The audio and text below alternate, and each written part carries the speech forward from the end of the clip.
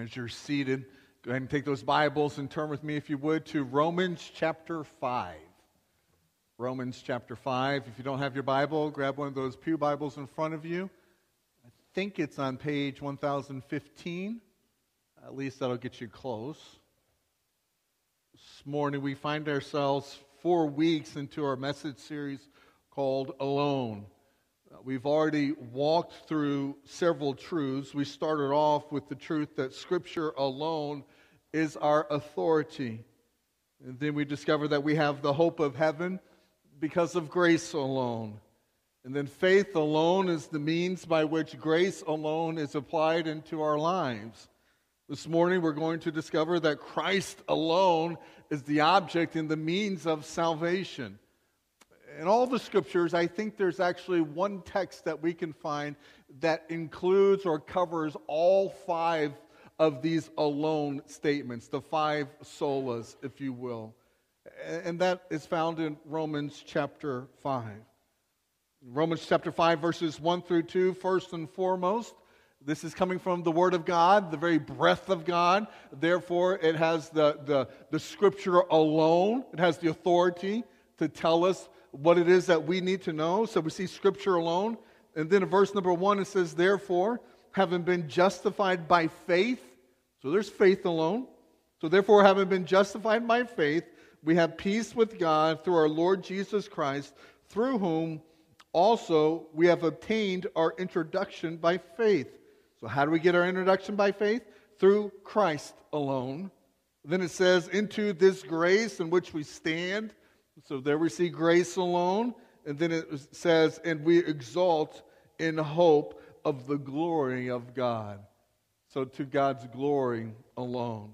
So it is Christ alone that endured the wrath of God on the cross. It is Christ alone who paid the penalty for our sin. Therefore, it is by grace alone, through faith alone, in Christ alone, that we can obtain salvation. It's as simple as that. I mean, that's it. That's the message in a nutshell. Like, that's my shortest sermon ever is right there.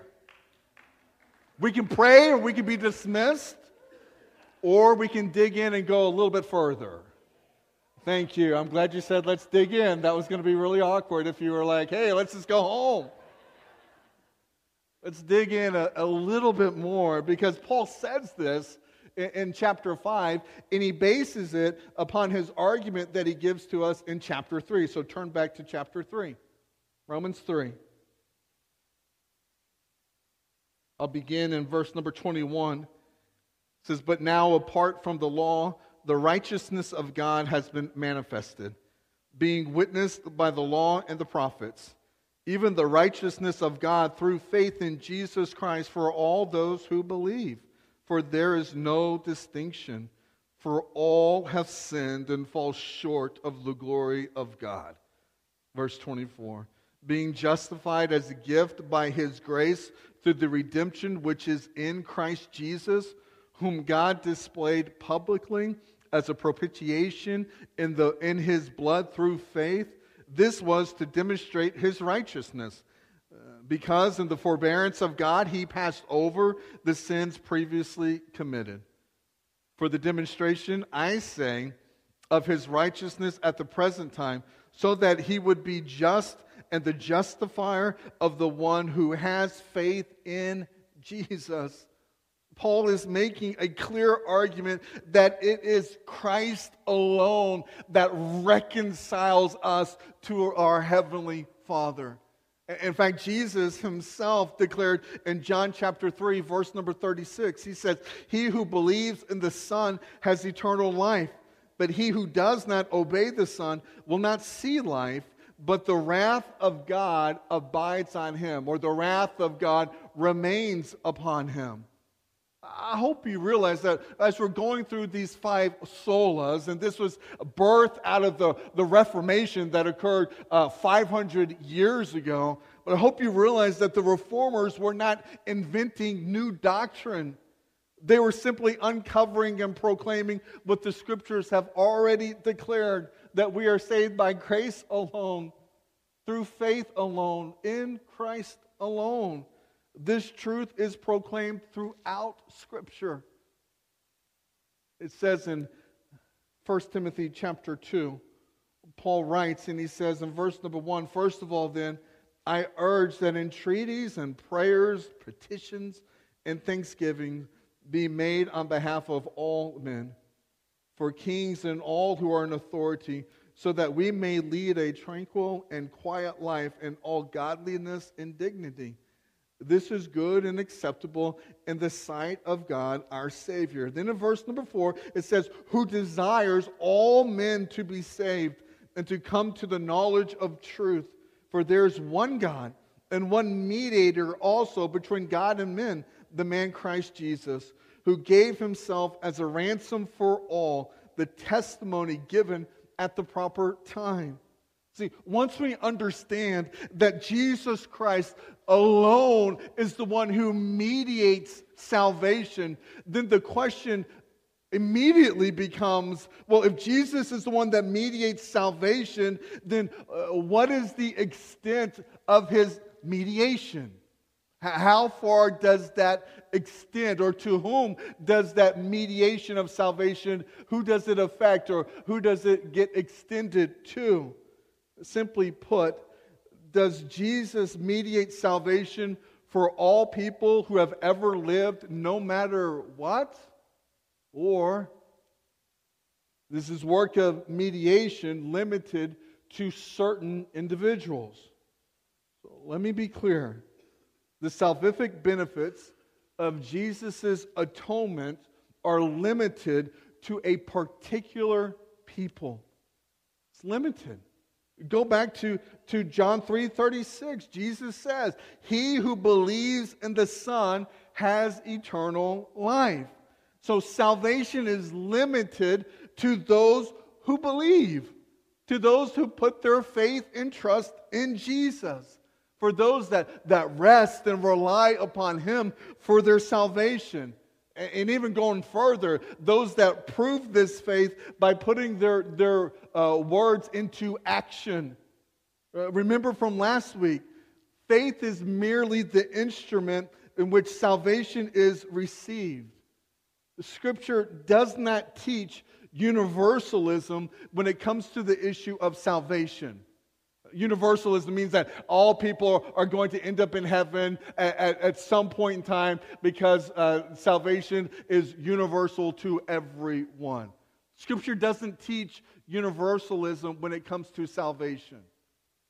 But truth be told, Scripture does teach universalism when it comes to the issue of sin. We already read in Romans chapter 3, "For all have sinned and fall short of the glory of God." So not one of us is exempt from being included within the statement, "For all have sinned." Now, thankfully, we have hope. And the hope that we have is not based upon anything that we can do in and of ourselves. The hope that we have is based upon what Jesus Christ did on our behalf. It says in Acts chapter 4, verse number 12, it says that there is salvation in no one else, for there is no other name under heaven that has been given among men by which we must be saved. No other name. Jesus is the only way.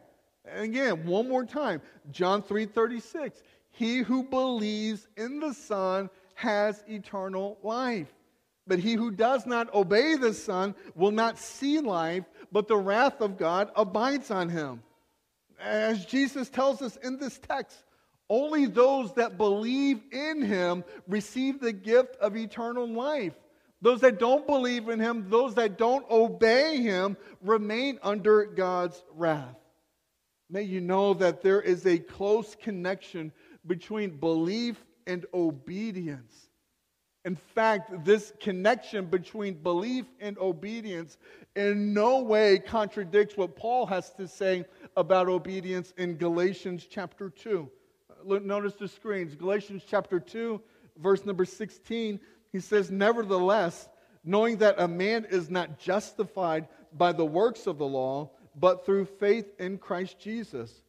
Even we have believed in Christ Jesus, so that we may be justified by faith in Christ, not by the works of the law. Since by the works of the law, no flesh will be justified.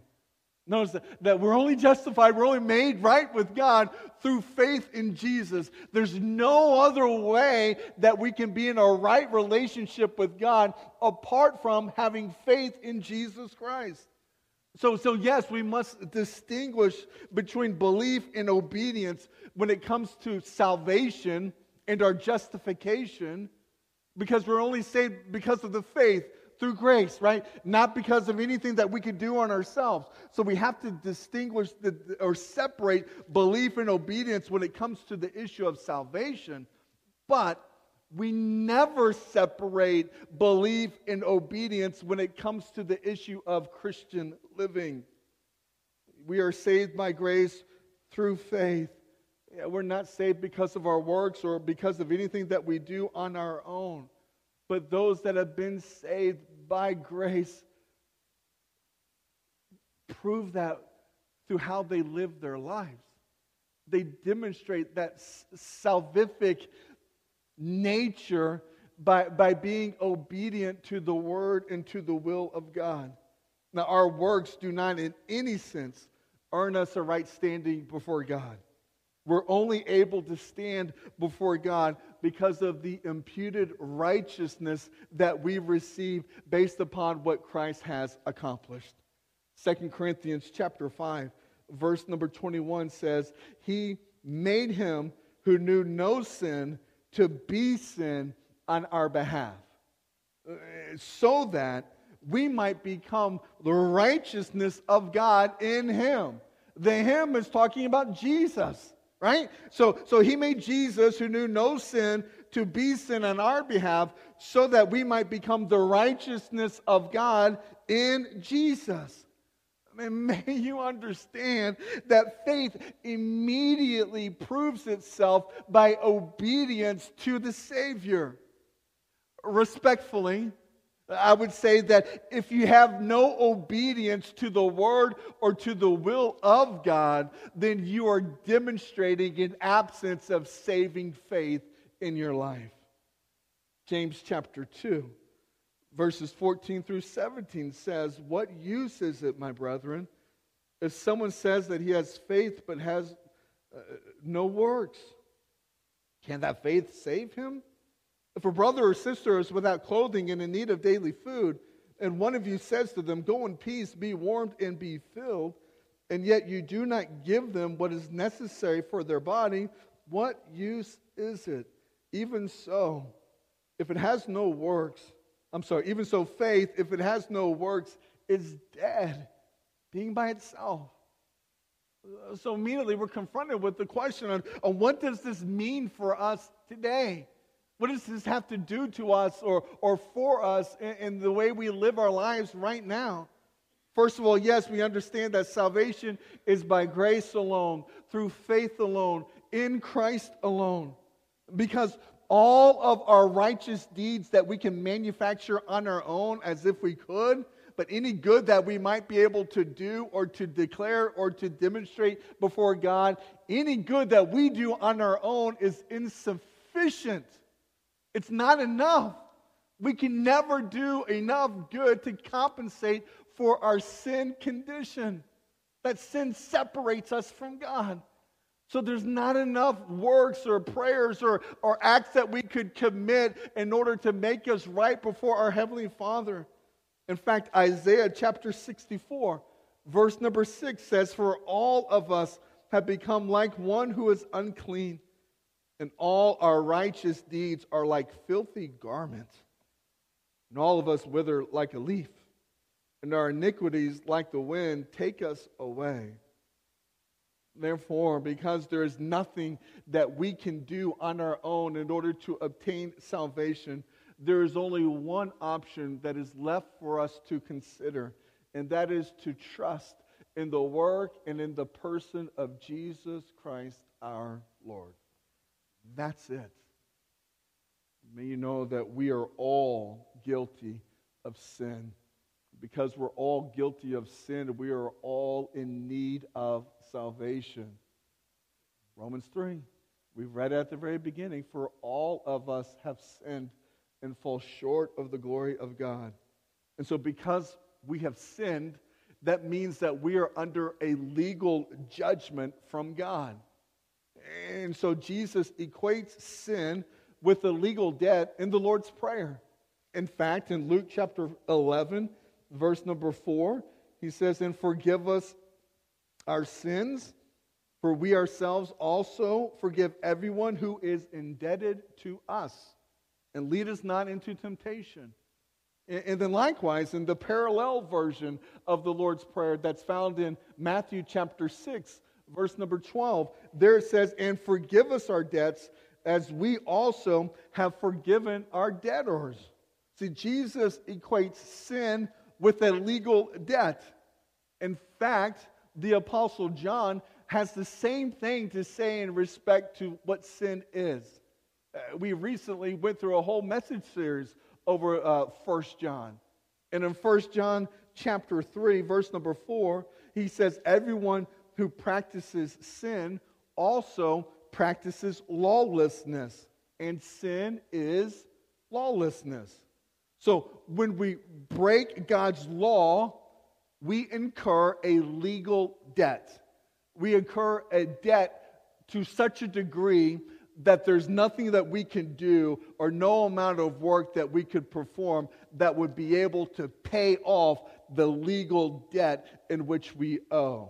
In fact, the payment for that legal debt because of our sin, the payment is, anyone? Death. Death, that's the payment that's due. It's death. Romans chapter 6, verse number 23. For the wages of sin is death. But the free gift of God is eternal life in Christ Jesus our Lord. So not only are we dead because of that debt, we're also, as a result of being dead, we are spiritually separated from God.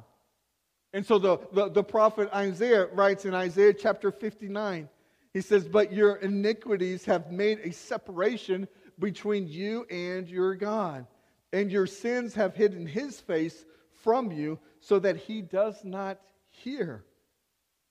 So all that builds up to the issue. In order for us to be saved from God's righteous judgment, we must rely upon what God has provided to us through the sacrifice of Jesus on the cross. I mean, that's the gospel. Scripture tells us in 1 Peter chapter 2, beginning of verse number 22, who committed no sin, nor was any deceit found in his mouth, and while being reviled, he did not revile in return. While suffering, he uttered no threats, but kept entrusting himself to him who judges righteously. And he himself bore our sins in his body on the cross, so that we might die to sin and live to righteousness. For by his wounds you were healed. For you were continually straying like sheep, but now you have returned to the shepherd and guardian of your souls. Remember that sin is a legal debt. And that legal debt was transferred to Christ and canceled at the cross. That's wonderful news. Oh, that should generate a little bit of enthusiasm and excitement and relief in our lives. Colossians chapter 2, verse number 14. Actually, starting in verse number 13. Says, when you were dead in your transgressions and the uncircumcision of your flesh, he made you alive together with him, having forgiven us all our transgressions, having canceled out the certificate of debt consisting of decrees against us, which was hostile to us. And he has taken it out of the way, having nailed it to the cross. Come on. Oh, this is good stuff. Man, he didn't all. The beautiful hymn, Jesus paid it all. All to him I owe. It's all because of Christ and Christ alone that we have the hope of salvation. And the only way that we can receive that is by grace through faith. I don't know, we made a reference to Acts chapter 4 earlier. Let's go back. Acts chapter 4, verse number 12. Notice that it says, and there is salvation in no one else. Jesus is the only way, right? No one else. And then it says, for there is no other name under heaven that has been given among men by which we must be saved. Two phrases there. I highlighted them for you. Two phrases are of utmost importance for us to understand. Here, Peter is very carefully saying that salvation is given to us under heaven. Salvation is not given to us in heaven. Salvation is given this side of heaven, which means that salvation must be received in this life. There is no such thing as missing salvation in this life and then receiving it after life. It doesn't happen that way. No matter what other false teachers might proclaim, it's only salvation is available under heaven in this life. So now is the time that we have to make a decision on what we do with the sacrifice that was made on our behalf. What do we do with Jesus? Because if you don't choose to walk in obedience and receive the salvation that was offered unto us this side of heaven in this life, then there is no hope after this life. There's not enough prayers that can be said by a loved one that can transition you from hell unto heaven after you die. No way. It's given to us this side, in this life. Rob Bell made his infamous book, Love Wins. And the whole nature of the book was just basically, in essence, he said, whether or not one chooses to believe in this life or not doesn't matter, because in the end, Jesus wins, love wins, and all people will end up in heaven eventually. Not how it works. You have to trust and believe in what Christ has done for us. And notice that it says that salvation, not only is it given under heaven, but salvation is given to men, mankind, men and women, boys and girls, which means because it's given, it's a gift that cannot be purchased. All it can be is either accepted or rejected. Salvation has been given once and for all. It has been purchased and provided in and through Jesus Christ and Christ alone. Therefore, we have to consider, what have you done with God's offer of salvation? Do you receive it, or have you rejected it? We ought to rejoice and be exceedingly glad that this wonderful salvation has been given among men. That is to say, it is made available to all people everywhere. Thank God that there is no racial barrier to salvation. There's none. There are no social barriers to salvation. There's no educational barriers to salvation. There's no financial barriers to salvation. The rich and the poor all have to come to God through the same exact way. There's no moral barriers to salvation. We may appear to be good people, or we may be despised and wicked to the core, yet we all have to come to God through Jesus in the same way. It is a leveling ground. No one has an advantage over another based upon where they were born, based upon how they look, or based upon how much money they have. We all must come to Him the same way.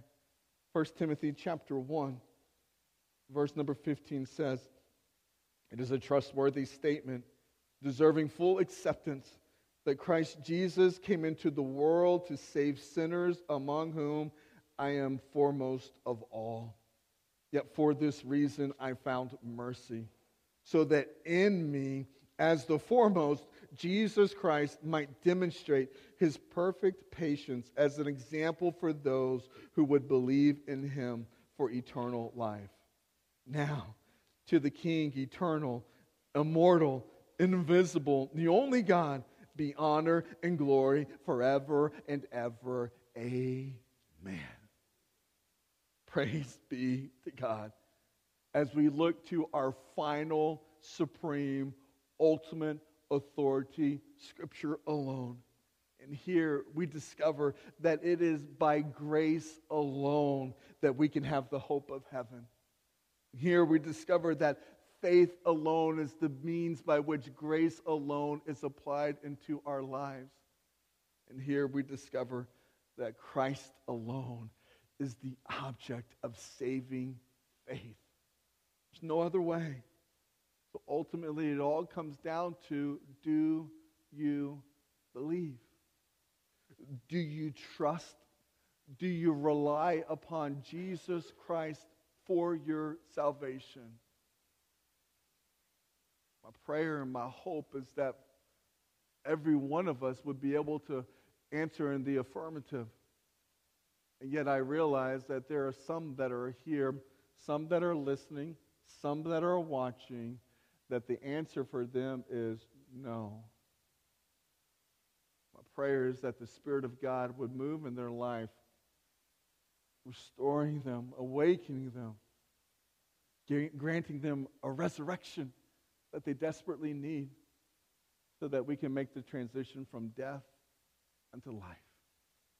Friends, may you receive what Christ has done on your behalf, so that you can be in a right relationship with our Heavenly Father. There's no other way.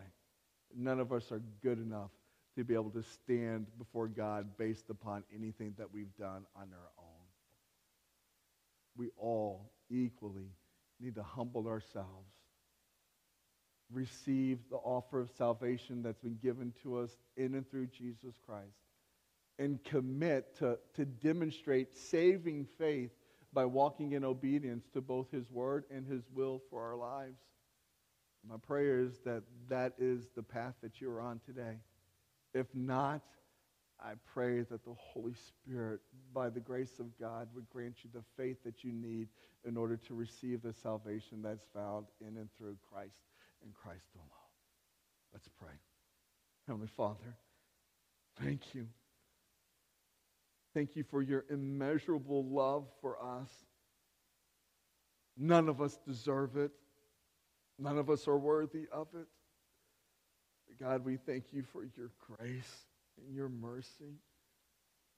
God, thank you for what Christ has accomplished on our behalf.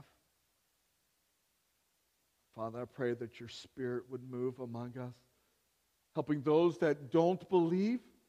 God, may your Spirit grant them the faith that they need in order to receive the salvation that is offered in Christ. God, for all of your children in this place, may your Spirit move among us, guiding and convicting us of the things that we're failing to do, that we're supposed to be doing, and also convicting us of to stop doing things that we have no business doing in our lives. God, help people to see your love, your grace, and your character in our lives, Father. May we beautifully demonstrate that in how we treat one another, how we love one another, how we forgive one another, and how we help one another. God, we thank you for this church. We thank you for what lies ahead. Help us to, no matter what it is that we face, God, help us to keep our eyes focused upon you, trusting in you. And God, may we remove all the distractions in our lives that are hindering us from doing what it is that you've called and equipped us to do. May you be pleased by what you see in us this week. Father, if you may, bring us back next week so that we can learn and we can discover how all of this has been done so that you can be glorified. It is for the glory of God alone that salvation has been offered and received. Help us to live a life that reflects that. In all that we do and all that we say, may you be glorified. In Christ's name I pray. Amen.